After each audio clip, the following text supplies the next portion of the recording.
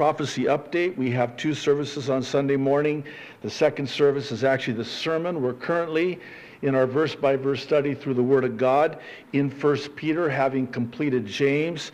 And we began 1 Peter last week. Today, we're going to look at the reasons as to why it is that we all suffer grief when we go through those various kinds of fiery trials in our lives. There's a reason for it. And so that'll be second service live streamed at 11:15 a.m. Hawaii time for those of you online. And also for those of you on YouTube or Facebook, we would encourage you to go directly to our website at jdfarag.org for the uncensored, uninterrupted entirety of today's update. And with that, let's get started. I want to talk with you about why it just cannot be much longer before the rapture and the time of the end, and specifically the pre-tribulation rapture, the 7-year tribulation that will ensue, and the second coming of Jesus Christ at the end of the tribulation. And here's why. The prophecies in the Bible point to how it is that we can know just how close we are, so we're not caught off guard. So for us, it's not as a thief in the night.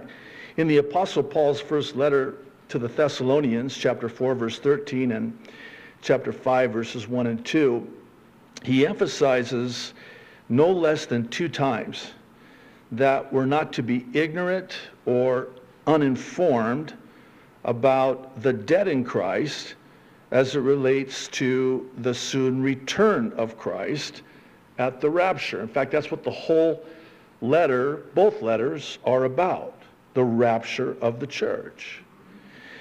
I know I quote these 2 verses in John's Gospel, John 13, verse 19, but I think it's apropos, and I think you'll see why here in a moment. Now, this is Jesus speaking.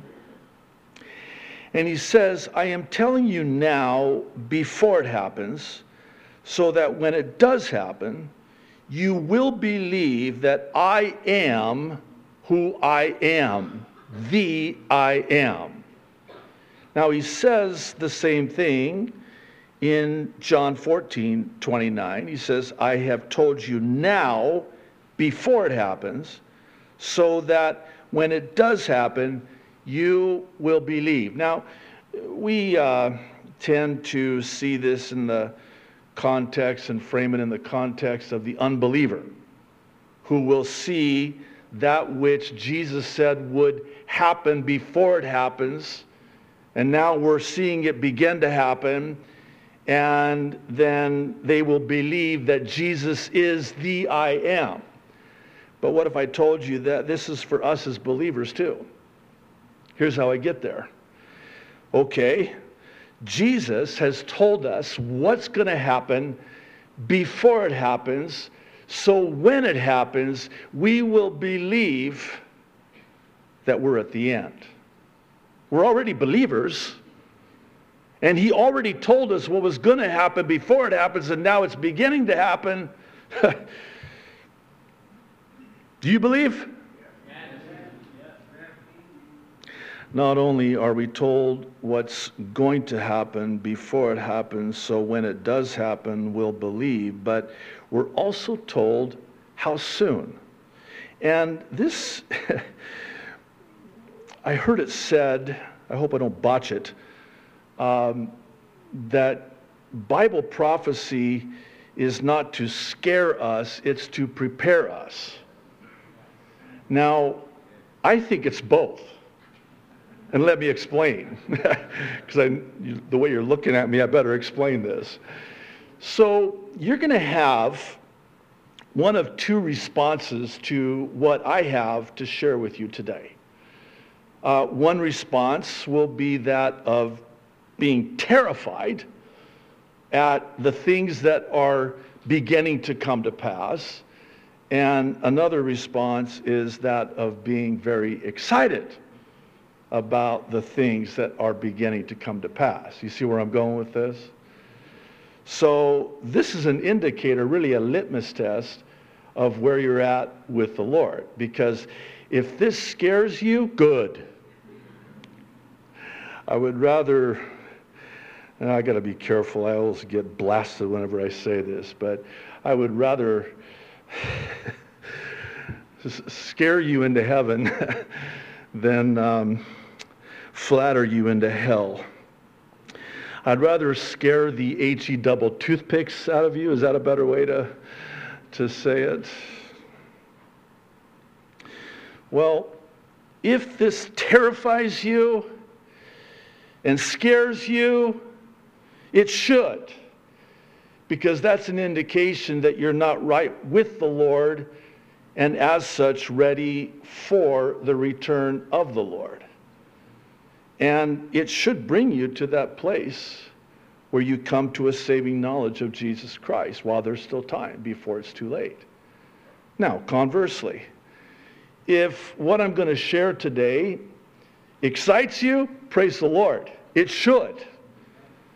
Because it means only one thing. We are so out of here. And not a day too soon. Yesterday would have been great. Well, actually not yesterday because we had the rally, but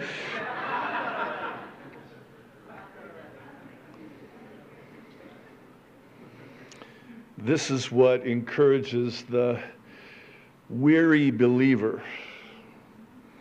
Those of us who know the Lord, love the Lord, who have long overstayed our welcome in this world, not our home. And we long for the Lord and his appearing. I think about what the Apostle Paul wrote to Timothy about how he had finished the race and he had fought the good fight, and now what awaits him, he knew his days were numbered. It was just a matter of time, and he was right. And he said, I know what awaits me, a crown of righteousness. And then he says, not just for me, but for all of those who long for, ache for, yearn for his appearing. So God wants us to know. God doesn't want us to be ignorant or uninformed concerning the last days. He wants us to be ready, and he wants us to know, and he wants us to be watching right up until the very last, at the time of the end. The signs of the end of the age. He wants us to know just how close we are, so much so that those signs will be such that the very last days will have to be shortened, or no one would survive. I want to draw your attention to Matthew's Gospel, chapter 24, beginning in verse 21. Jesus is speaking. Listen to this. He says, for then there will be great tribulation, such as has not been since the beginning of the world until this time, no, nor ever shall be. And then he says this, verse 22. And unless those days were shortened, no flesh would be saved or survive. But for the elect's sake, speaking of Israel during the time of the tribulation, those days will be shortened. They had to be. God had to put an end to this. Otherwise, no human being, no flesh would be able to survive. That's how bad it's going to be at the time of the end. Now here's a question.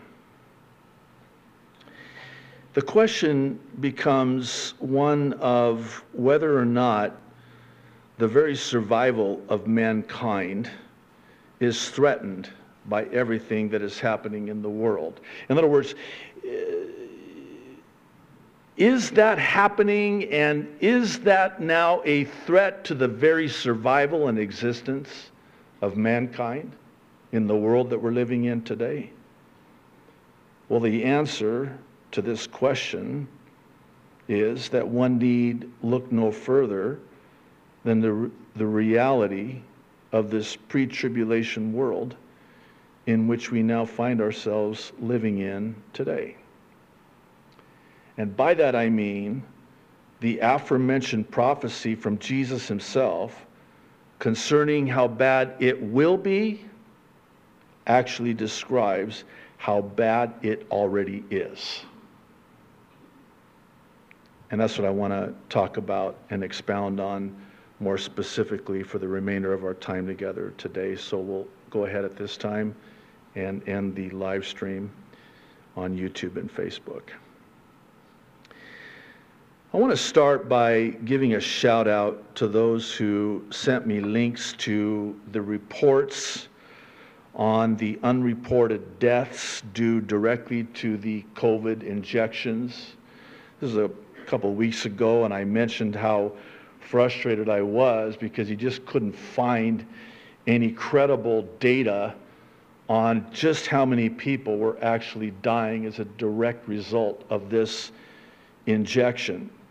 And so I was sent links, many of which I had already seen, and posts, and even search engines, many of which I already use. But what I found was still inconclusive, because you have one source that has their chart showing how many millions, literally millions of people have died, and then you have another chart that has it way higher than that, and both, by way of comparison to me, I believe are still conservatively low.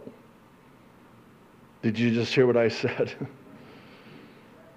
The reality of how many people are dying and will yet future die as a direct result of this. Now, the reason I'm starting this way is because all of a sudden now, there's been this seismic shift as it relates to the whole COVID narrative. Have you noticed this? Lest one think that this is not all part of the satanic plan of sudden destruction, let me hasten to say that it's perfectly on schedule, exactly as God's word says it will be, and it's evidenced by the sudden resignation of one Anthony Fauci, the stunning retracting and restructuring of the CDC, and everything in between. Make no mistake about it, all of this has set in motion the intended end, the prophesied end according to God's word. This is exactly what we were told would happen. Now please stay with me. This is the prophecy concerning the uniting of the entire world around one man. And he will be seen as a savior of the world, the man with the plan. Of course, I'm speaking of the Antichrist, who comes in the place of Christ. And this is where, how do I say this? I'll just say it. This is where Christians naively believe and are deceived. Because, see, Satan comes as an angel of light.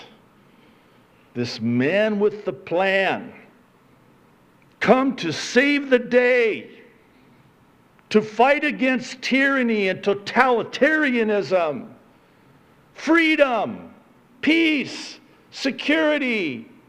He's going to put an end to all of this and save the day. He's the Savior, and he'll be worshiped. That's what's happening. Again, bear with me. This was all staged, planned. It was all scripted, and it was put in place and everything according to God's sovereignty, who's allowing all of this to happen to meet his prophesied end exactly as he said it would be. So you've got this threat now, and we need a Savior to come and save us from this tyranny so that we can be free. And so here's the deception. The Antichrist will do the very thing to the people that they are deceived into thinking he's going to free them from. Totalitarianism, tyranny, control, one world government, one world economy, one world everything, religion. He's going to present himself as the Savior. And the deception is he's going to do the very thing that people believe he's going to save them from. That's how people are going to be deceived. And once the church is removed at the rapture, this man of wickedness will be revealed, 2 Thessalonians chapter 2, and we're told that he will deceive all those who are perishing. And here's what's sad. Many are already deceived and perishing, and by the millions. And according to prophecy in the book of Revelation, this is only the beginning. And to me, this is one of the main reasons that we can't go on much longer. It's already been set in motion. It's just a matter of time. We're already beginning to see the things that we're told are going to take place and be fulfilled in the 7-year tribulation, happening now prior to the 7-year tribulation. How close are we? We have to be close. I've likened Bible prophecy to, by way of an illustration, having a shelf life, an expiration date. Once something has been manufactured, and this has all been manufactured, it comes packaged with an expiration date. Because once it's been put in motion, it's just a matter of time now. Because if you really think about it, you try to fast forward even 10 years from now, we're going to talk more about this in a moment, and even rewind 10 years prior to now, I mean, it doesn't take, as we jokingly say, a rocket scientist to figure out that, man, look what's happened just in the last 2 years. And you want to fast forward 10 years? I don't think so. Not at this rate. The fact of the matter is, what I'll call pre-tribulation prophecies are already in motion. And now it's just a matter of time. Add to this the engineered destruction of the earth. God's destruction, God's creation. It's all under the banner of climate change. This is manufactured. This is engineered. This is pre-planned. Why? Because Satan wants to steal, kill, and destroy. This is God's creation. Satan wants to destroy it. We are creation, created in the image of God. That's why Satan wants to destroy us. So already in full swing is this engineered destruction of earth, God's creation, as it heads towards its prophetic end and will ultimately be fulfilled in the 7-year tribulation. Revelation chapter 11. Let me begin reading in verse 16. And the 24 elders who sat before God on their thrones fell on their faces and worshiped God, saying, "We give you thanks, O Lord God Almighty, the one who is and who was and who is to come, because you have taken your great power and reigned. The nations were angry, and your wrath has come. And the time of the dead, that they should be judged, and that you should reward your servants, the prophets and the saints, and those who fear your name, small and great, and, listen, should destroy those who destroy the earth. What? This is a prophecy in the book of Revelation that will be fulfilled in the 7-year tribulation. The destruction of the earth. There will be those who will seek to and be met with a measure of success in destroying the earth, and God is going to destroy those who destroy the earth. Question, are they trying to destroy the earth? You better believe it. You better believe it. And that's the deception too. The very people that are saying, hey, we need to save the earth are the ones that are destroying the earth. The Antichrist, I will save you, I'm the Savior, but the Antichrist is not going to save you, he's going to destroy you. Not you. Better not be you. You better not be here for that. Dane Wigington, I have mentioned him and referred to him on several occasions in prior updates. He's of geoengineeringwatch.org. In fact, out front we have some materials available for you. Everything is at no cost. Nothing we do here comes at a cost. It's just freely given. We're working on a way for online members to be able to access this information free of charge. We're trying to work with our guys, our team, amazing team, and be able to do something online with the website. But in the meantime, go to geoengineeringwatch.org. Dane Wigington posted a new video on August 11th titled, "Wildfires as a Weapon, U.S. Military Exposed." Let me just quote briefly from the transcript. And by the way, we have all the links online on the webpage. "Forest fire as a military weapon. Final report, June 1970. I'm looking at some of you weren't even born yet. Whatever. This formally classified U.S. military report provides in-depth detail on the methods the military uses, listen, to prepare vast swaths of forests for extremely intense wildfire incinerations.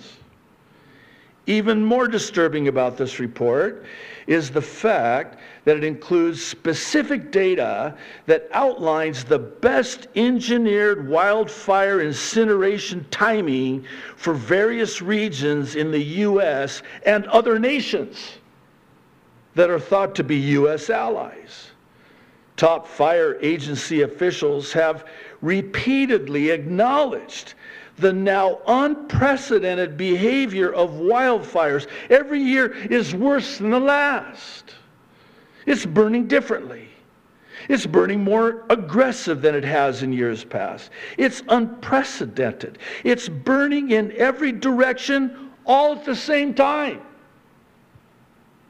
Other cities and regions that are rated for their incineration potential in this report include Washington, D.C., Florida, New Mexico, New York, South Carolina, Texas, Utah, Minnesota, and in the formerly golden state of California, Los Angeles, and in my neck of the woods, Mount Shasta, California. Other countries rated for their incineration potentially include Greece, Turkey, France, and Spain, all of which are countries that have recently been hit with catastrophic wildfires. Just a coincidence? You decide. That's well said. And suffice it to say that we would all do well to decide whether or not all of this is just a coincidence or the fulfilling of Bible prophecy. Here's the thing. If this is not just a coincidence, and it is the fulfilling of Bible prophecy, which, dare I say, is indisputable, then we're out of time. It's just a matter of time. Now, please know that I in no way wish to fall prey to all the failed predictions, but it doesn't stand to reason that the end is decades away. I am keenly aware of those who, this time of year, which we affectionately refer to as a high watch time, there are those who are getting very excited. And in all fairness, there is a compelling argument based on Bible prophecy that does place the rapture of the church within a matter of weeks, months, or at the latest within a few years. Even secular sources are now talking in terms of 2022, 2023, to possibly 2029 and 2030 as being catastrophically earth-changing. This, by the way, is Agenda 2030. Consider this Daily Record article out of the UK from earlier this year titled, "Terrifying 2022 Predictions Revealed, Including World War III, an Alien Invasion, and a New Virus Pandemic." Now, this is a secular source. Quote, in it, they present these dire predictions about a nuclear war, just a matter of time, an extreme climate event, just a matter of time, earthquakes, tsunamis, I'll add volcanic eruptions, water shortages, famines, pestilences of locusts, political instability, hyperinflation. How about this one? Asteroids, a new pandemic, and last but certainly not least, aliens, which are demons, by the way.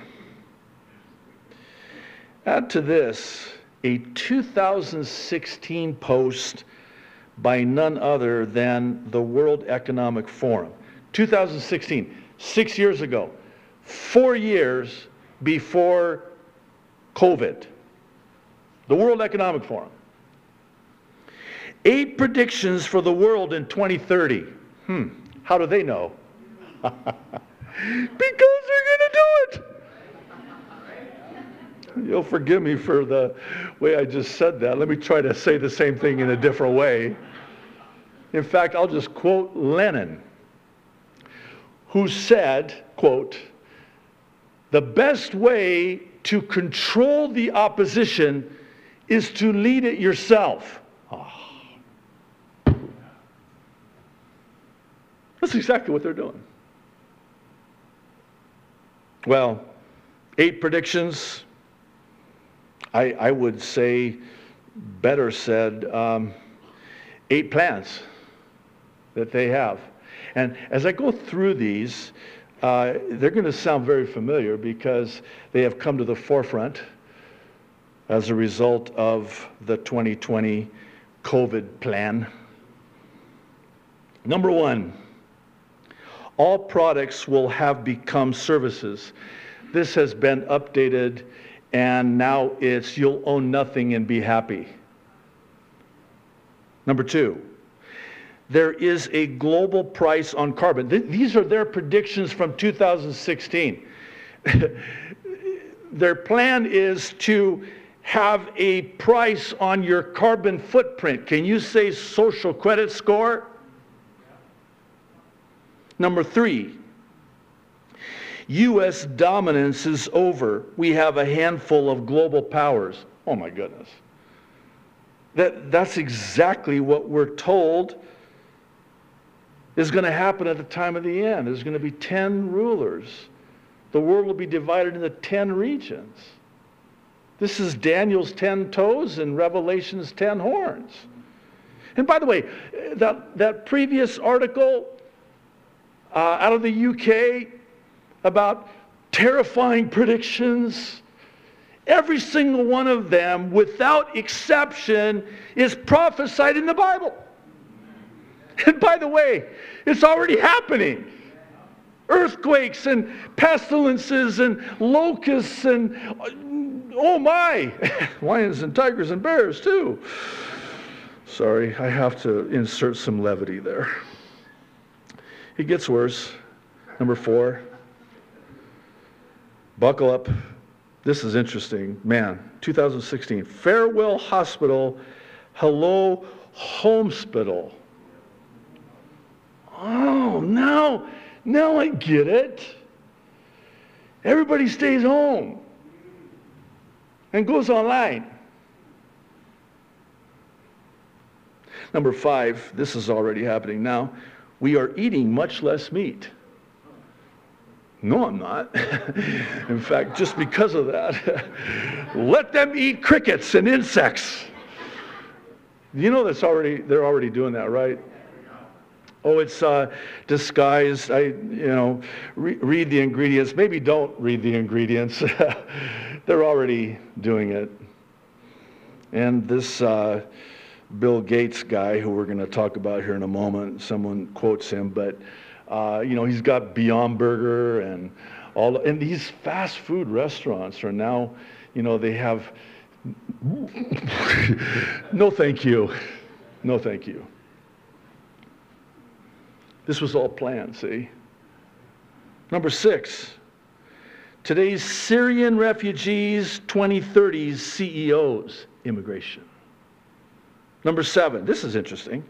The values, hang on to that word, the values that built the West will have been tested to breaking point. Oh, what values, pray tell? The Judeo-Christian values. When's this supposed to happen? By 2030. Okay. And then number 8, by the 2030s, we'll be ready to move humans toward the red planet. You go ahead. Bon voyage. I'm not going to any red planet. I'm going to be back here on this planet because it's going to be the new heavens and the new earth. Oh, by the way, prior to that, for 1,000 years, I'm going to be on this planet that you're trying to destroy. And this planet will be like it was before sin entered the world, when Adam and Eve were in the garden. I want to see that snake next to that child. That's what we're told is going to happen in the millennium. The animal kingdom in the kingdom age, that alone is going to be worth the price of admission right there. Can't wait. Well, one more, and this is a biggie. Of course, they're all biggies, but I hope you know what I'm trying to accomplish here. I'm trying to present to you reasonable Bible prophecy that should bring you to the conclusion that what Jesus said would happen is happening now, already. Now, the reason I say this is a biggie is because it is believed that this may go into effect December 13th of this year. And if it does, well, I don't want to get ahead of myself. What are you talking about? Well, on March 10th, Yahoo News published this report about Biden signing an executive order that could bring the U.S. one step closer to a digital currency. Kindly allow me to quote. a U.S. digital currency could be on the horizon.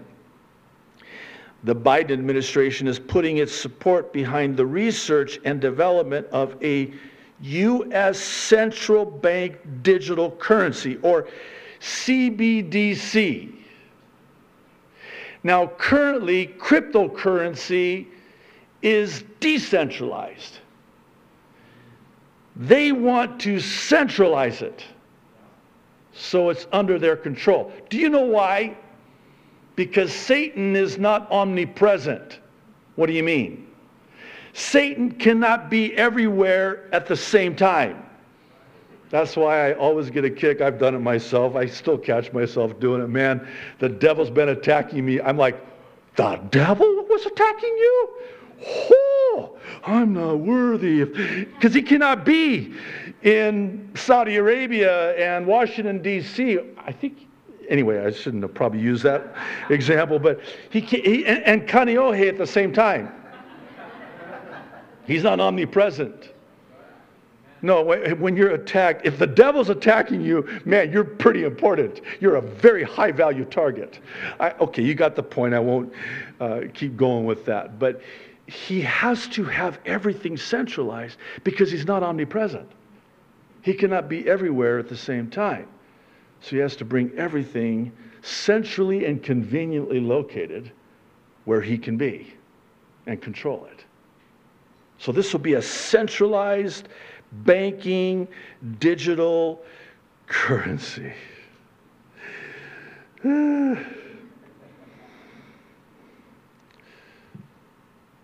Still quoting. How you doing? You okay? As a hush draws over the crowd. The potential here, quoting, is enormous. And it's very interesting, said David Yermak, a professor and the chair of the finance department at New York University. The U.S.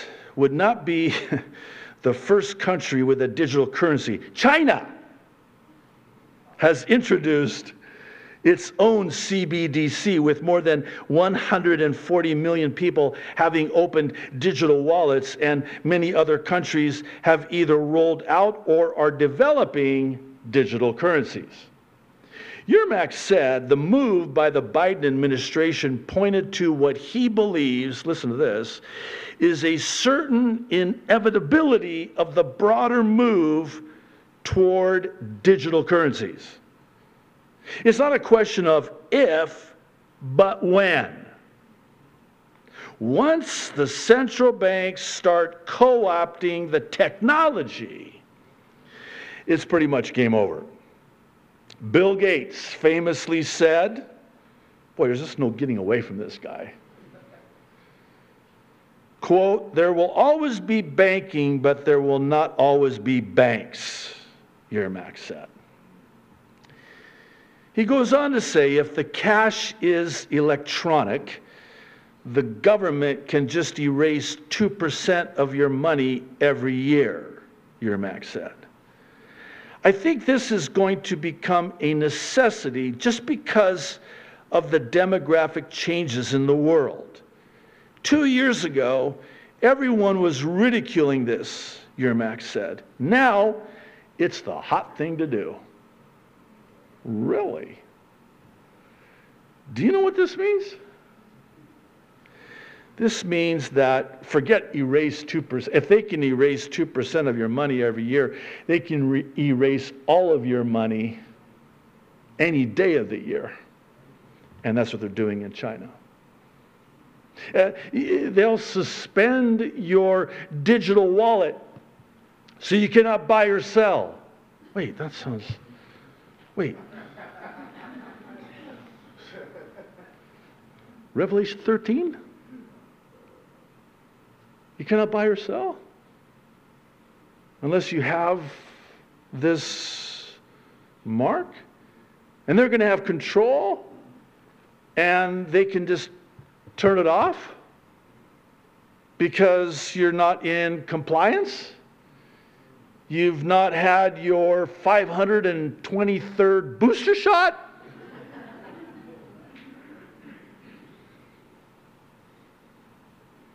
And you're still driving a gas car.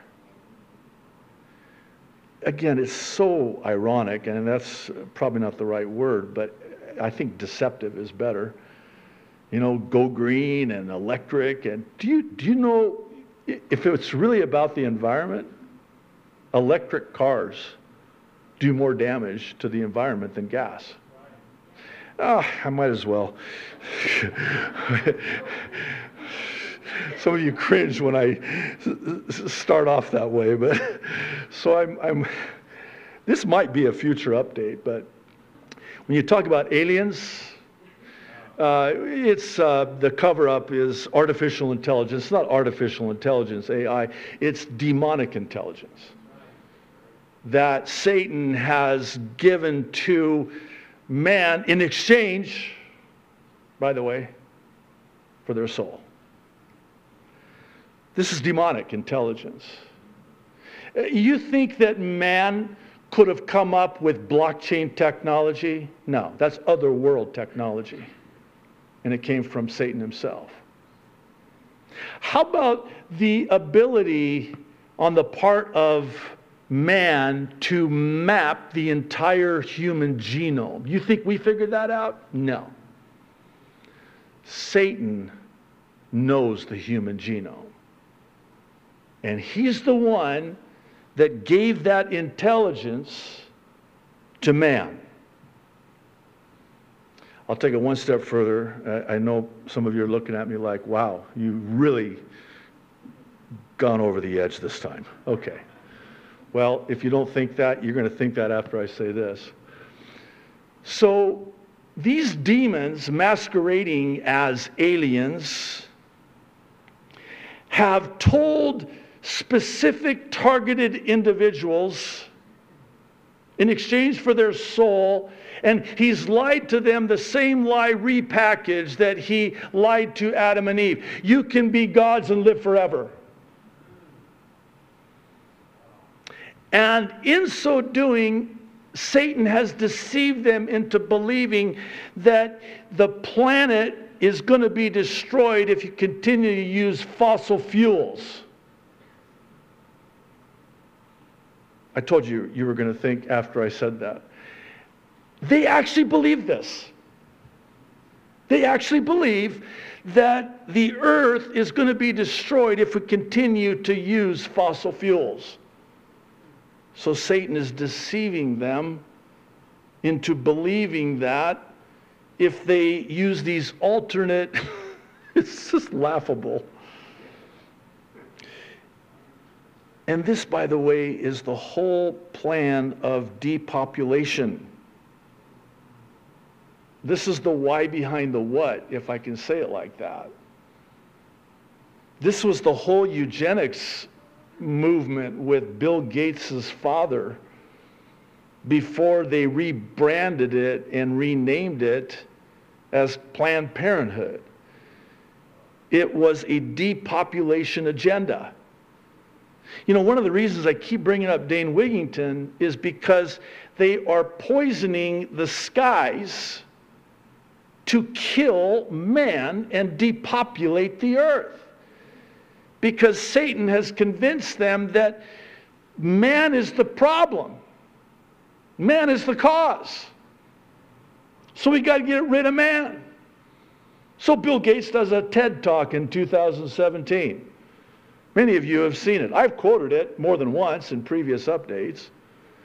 And he's got, you know, these numbers and stats and facts and figures up there on the screen, and he's talking about, hey, you know, here's the carbon footprint, and we need to get that down, and we can be effective in doing that with reproductive care, abortions, sterilization, vaccines. Oh man, that's another one. Nah, I'm good. No, I'm not good. There's no one good, but are you good?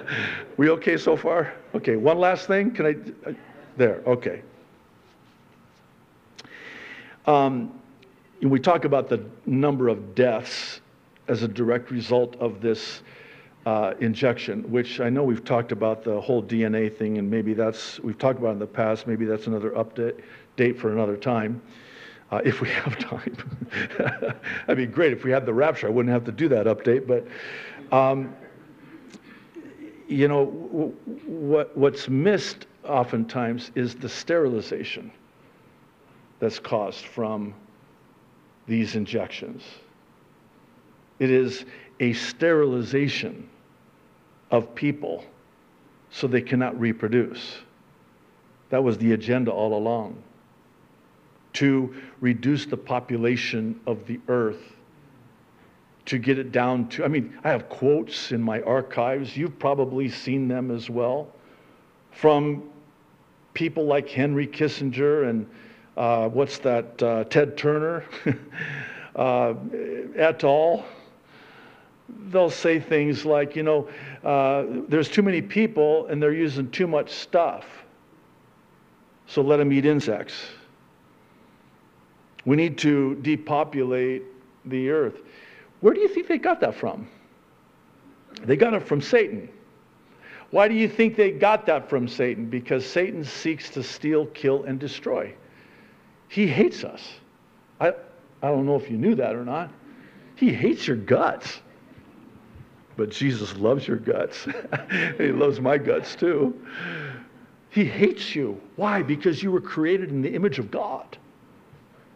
He hates anything that has anything to do with God. And he wants to destroy it. That's why.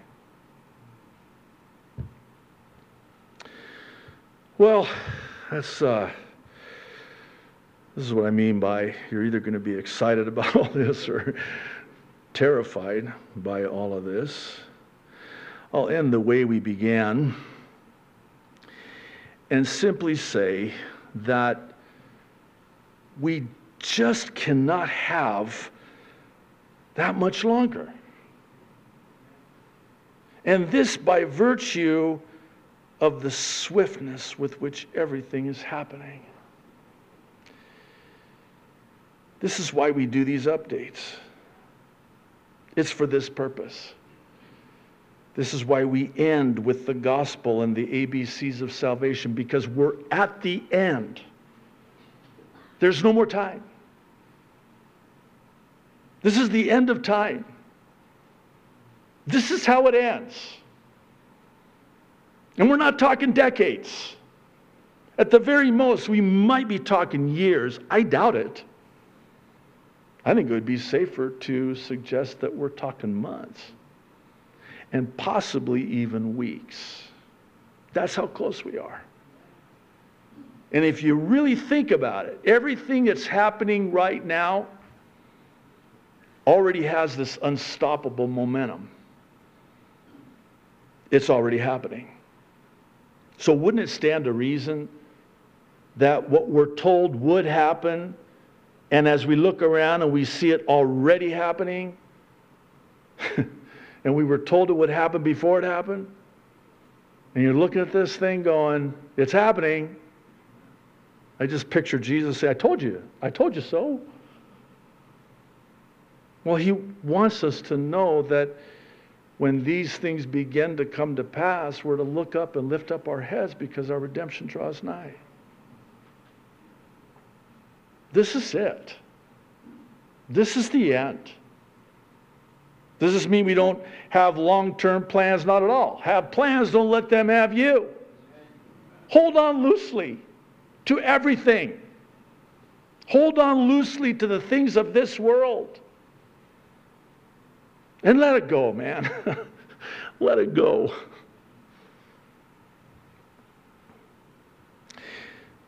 What is the gospel?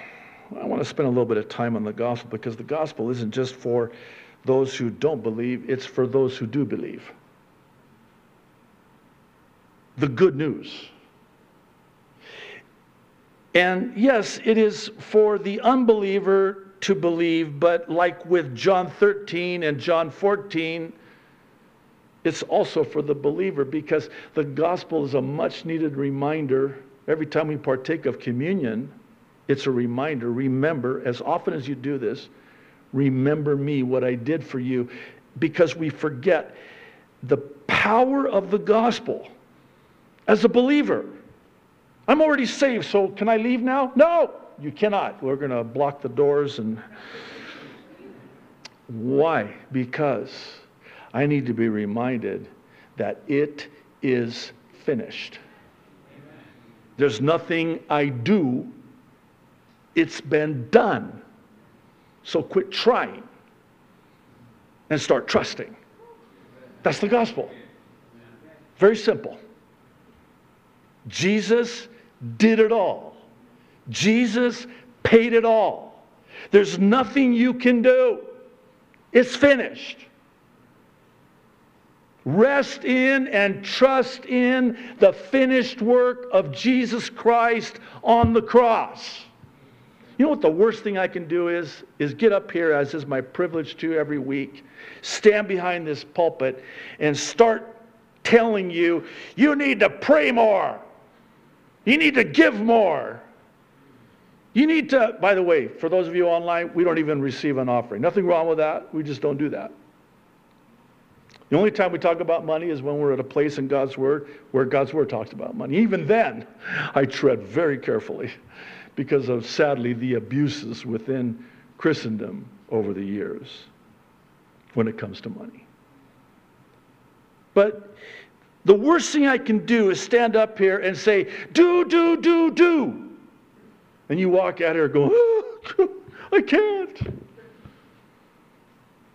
That's right, you can't. And you don't have to. Because it's already done. He did it for you. Instead of you. And that's the good news, the gospel. For believers. And maybe you're here today or watching online. You needed to hear that. Because the devil's got you on that treadmill. In the rat race. I love how one said it. The thing about the rat race, even if you win, you're still a rat. I don't know, that just stuck with me. I don't know why.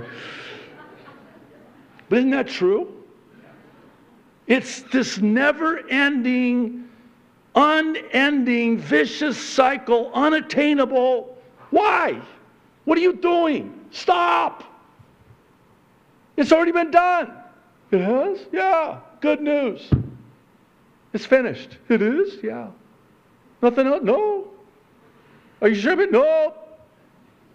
Well, what about all those other things? Well, that comes as a result.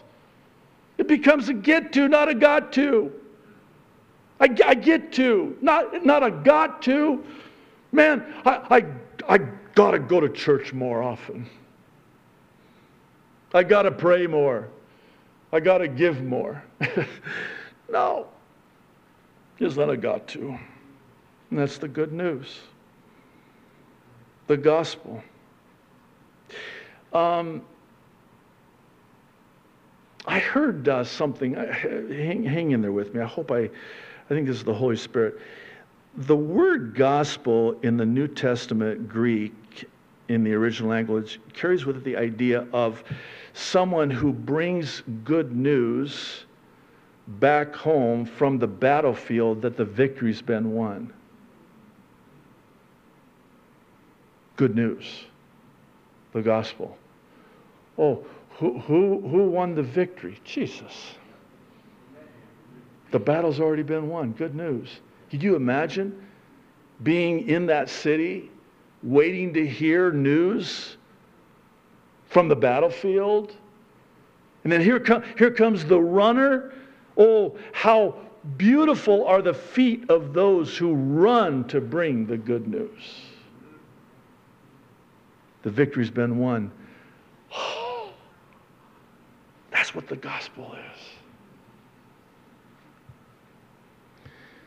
The ABCs, please, again, I know I probably say this every week, but don't turn this into a formula, because then you're doing the very thing I just got done yelling at you not to do. This isn't something you have to do. It's already been done. It's not like, if I don't insert tab A into slot B, I'm not really saved. No! This is just a tool to be equipped with.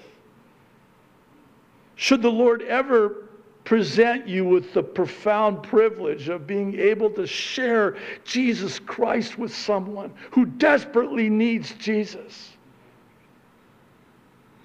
This first one, the A, which means and stands for admit or acknowledge, is so important. In fact, it starts here and ends here. Because if you don't acknowledge that you're a sinner, you're not interested in a Savior. And the average person on the street, when you talk with them, they're going to tell you that they're a good person. And you have to tell them the bad news first, because the badder the bad news is, the gooder the good news will be. Don't email me. I know that's not proper English. But see, you have to take them to the Word of God, which is a mirror, and shows them as God sees them, the perfect mirror of God's law, and show them that they've broken that law. And there is no one righteous save one. Not even one, save one. His name is Jesus, who fulfilled the law that you broke. And by the way, even if you didn't break 9 of the 10 and only broke 1, no go. You're still a lawbreaker. You've still broken the law. And this is Romans 3:23. All have sinned and fall short of the glory of God. We've all missed the mark, which is what the word sin means, that archery term of missing the bullseye, falling short. We've all transgressed the law of God. Now, I'm in trouble, right? Yeah, you are. In fact, you have a court appearance. Oh, when's the court appearance? Today. Today? I'm not ready. Now, you have to show up at court and enter your plea. What's your plea going to be? Guilty as charged. Now we have to enter the sentencing phase of your trial. And bad news, it's the death sentence. Because Romans 6:23, the wages of sin is death. Wow, that's pretty bad news. Okay, you ready for some good news? I really am. The good news is that the gift of God is eternal life in Christ Jesus our Lord. Now, watch this. Gift, keyword. Wages, keyword. Wages you earn, deserve. Gift you receive. You don't pay for it. If you pay for the gift, it's not a gift, it's a purchase. But it's a gift. Well, who purchased it? Jesus did. We are not our own, but purchased with a price, and it cost him everything. His life and his blood shed in our stead, and that's the good news. Jesus became a man, fully God, fully man. And he went to that cross and died for us in our place to purchase us. And then he offers every single one of us this gift of eternal life, there for the receiving. It's already been paid for.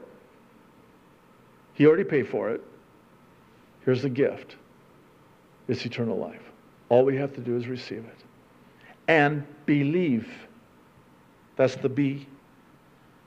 And it's really as simple as believing in your heart.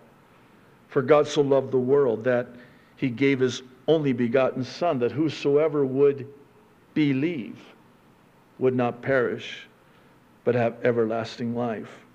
Romans 10:9 and 10 says, if you believe in your heart that God raised Jesus from the dead, you will be saved. You mean it's as simple as B? Yeah. The C is for call upon the name of the Lord. Again, not a formula. Not a, you got to do this. No, this is what comes as a result of believing in your heart, the expression. You confess with your mouth, Romans 10:9 and 10. If you confess with your mouth Jesus is Lord, and believe in your heart that God raised him from the dead, you will be saved. For it is with your heart that you believe and are justified, and it is with your mouth that you confess and are saved. And this is what I mean by the gospel is for the saved and the unsaved alike. Because do you realize what the implications of this are? I'm justified. There's nothing I have to do. I'm already justified. I love that word justified because it's one of those words that sounds like what it means. Just if I'd never sinned. Oh man, that takes the weight off. Good. Because there is therefore now no condemnation for those that are in Christ Jesus. It's been paid for. You're justified. Though your sins be as scarlet, He's made them white as snow. He's removed them as far as the east is from the west. Stop letting the enemy build an infrastructure of guilt and condemnation in your life, because that's what's going to keep you from the Lord. That's his whole strategy. Once you get saved, he shifts his strategy. Before you get saved, he wants to keep you from the Lord. And then you come to the Lord and get saved. Now, he shifts his strategy to distance you from the Lord. And he knows the sin and the guilt and the condemnation will do it. That's why he goes on condemning you. And this need not be. All you have to do is get to the cross where that was all paid for. You're justified. Lastly, Romans 10:13. All who call upon the name of the Lord will be saved. He will in no wise cast out anyone who calls upon him, believing in him. Well, I want to close with today's But God testimony. It comes from Susan van der Schulp. I sure hope I'm pronouncing her name right. She lives in Holland and writes, "Finally, it's my turn to write my But God testimony. I've been listening to your updates since somewhere in 2020 when my husband and I were in the middle of quite some traumatic, stressful circumstances together with our 3 young children. Every week, the But God story strengthened my trust and left me curiously asking the Lord, I wonder how you're going to write our But God story. For over 2 years, I waited and saw him unfold it, and I sensed that now is the time to share it. When COVID entered the world, we were serving in a Dutch organization that works in the Netherlands as well as in the Middle East. My husband and I met and served in Israel till 2009, and after our return to the Netherlands, we went through some troublesome years in areas of jobs and homes, years that were made joyous because we received a son and 2 daughters from heaven. So, when in 2017 we were chosen to be the new site managers of the conference center of this organization, we felt blessed to serve the Lord, the people of Israel, and the Dutch in this special way. We moved with our family to the site and hoped to be able to raise our kids there. Then, the leadership at the club was replaced, and sometime after that, COVID came. In June 2020, the organization told us that because of financial consequences from the lockdown and restrictions, they had to let us go. Destroy the lives, the livelihood of people destroyed. A very painful process started, and when we ended up without jobs and without a home. Since I was a teenager about 30 years ago now, my favorite song was Jesus, Lover of my soul. Singing, though my world may fall, I'll never let go. Every time thanking God, my world had not fallen apart. So the evening after we heard the devastating news that we were about to lose our life as it was, I said, Lord, this is it. It is happening. My world is falling, but I will never let you go. Again and again, I sang the song while tears were falling down my face. Humanly speaking, it was very hard to find new jobs and impossible to find a home for 5. As I weekly listened to your proper kids to ask for what they longed for, trusting God that he would give each one of us what we needed. They all prayed for a new home and a quiet place. I prayed for a house where they can go to school and see friends without me being their taxi driver. Impossible in Holland to have both. September 2020, some friends offered to ask their prayer group to pray for us. They only told them our first names and that we were in very difficult circumstances. God spoke encouraging words to them, which were clearly from Him, and told us that He knew how hard it all was and that He would take care of us. Maybe that's a word for somebody. Yes, I will never let you go, but God will never let you go. He will always take care of you. Fast forward. My husband and I found new jobs. He loved his, and I didn't like mine, but felt it was good to accept it. Just in time, before we had to leave our home, God provided a house we could rent for 1 year. I wondered why He didn't provide a home for the long term, but trusted He had a reason. We received it with a thankful heart, and we're glad the kids didn't need to switch schools.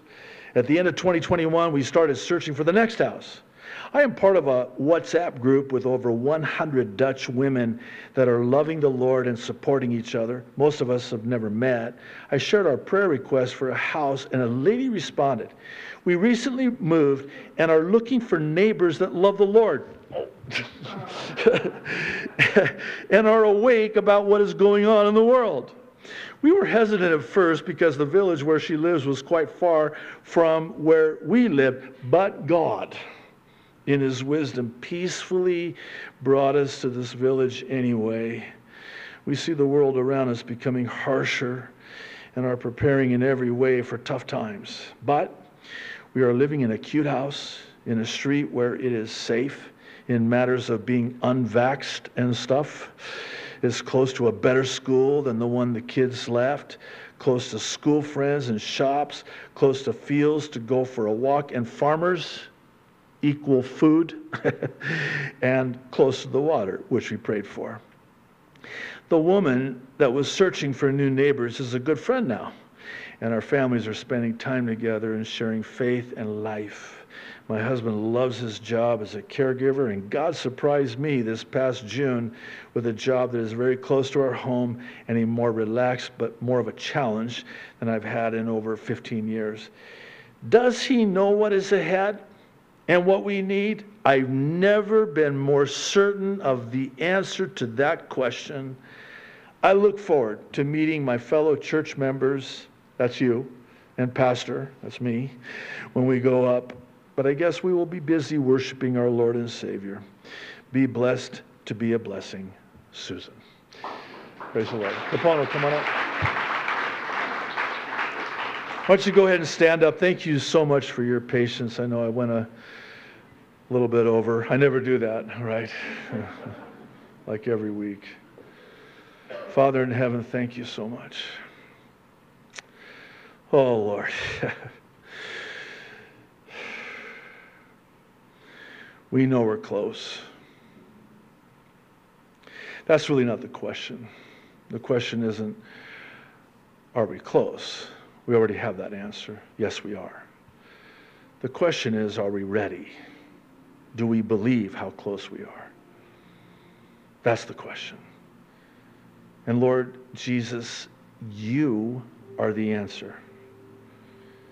And I pray for anyone who is unsure, maybe has stuck in there and listened to this whole video and update. And there's a sanctified unsettling and even a reverent fear now. And Lord, I pray that that will be the catalyst to bring them to you today. That today would be the day of their salvation. And for those of us, many of whom are just barely hanging on and can relate to a but God testimony like this concerning the livelihood and housing and schools and finances. And Lord, I pray that there would just be an encouraging and a strengthening.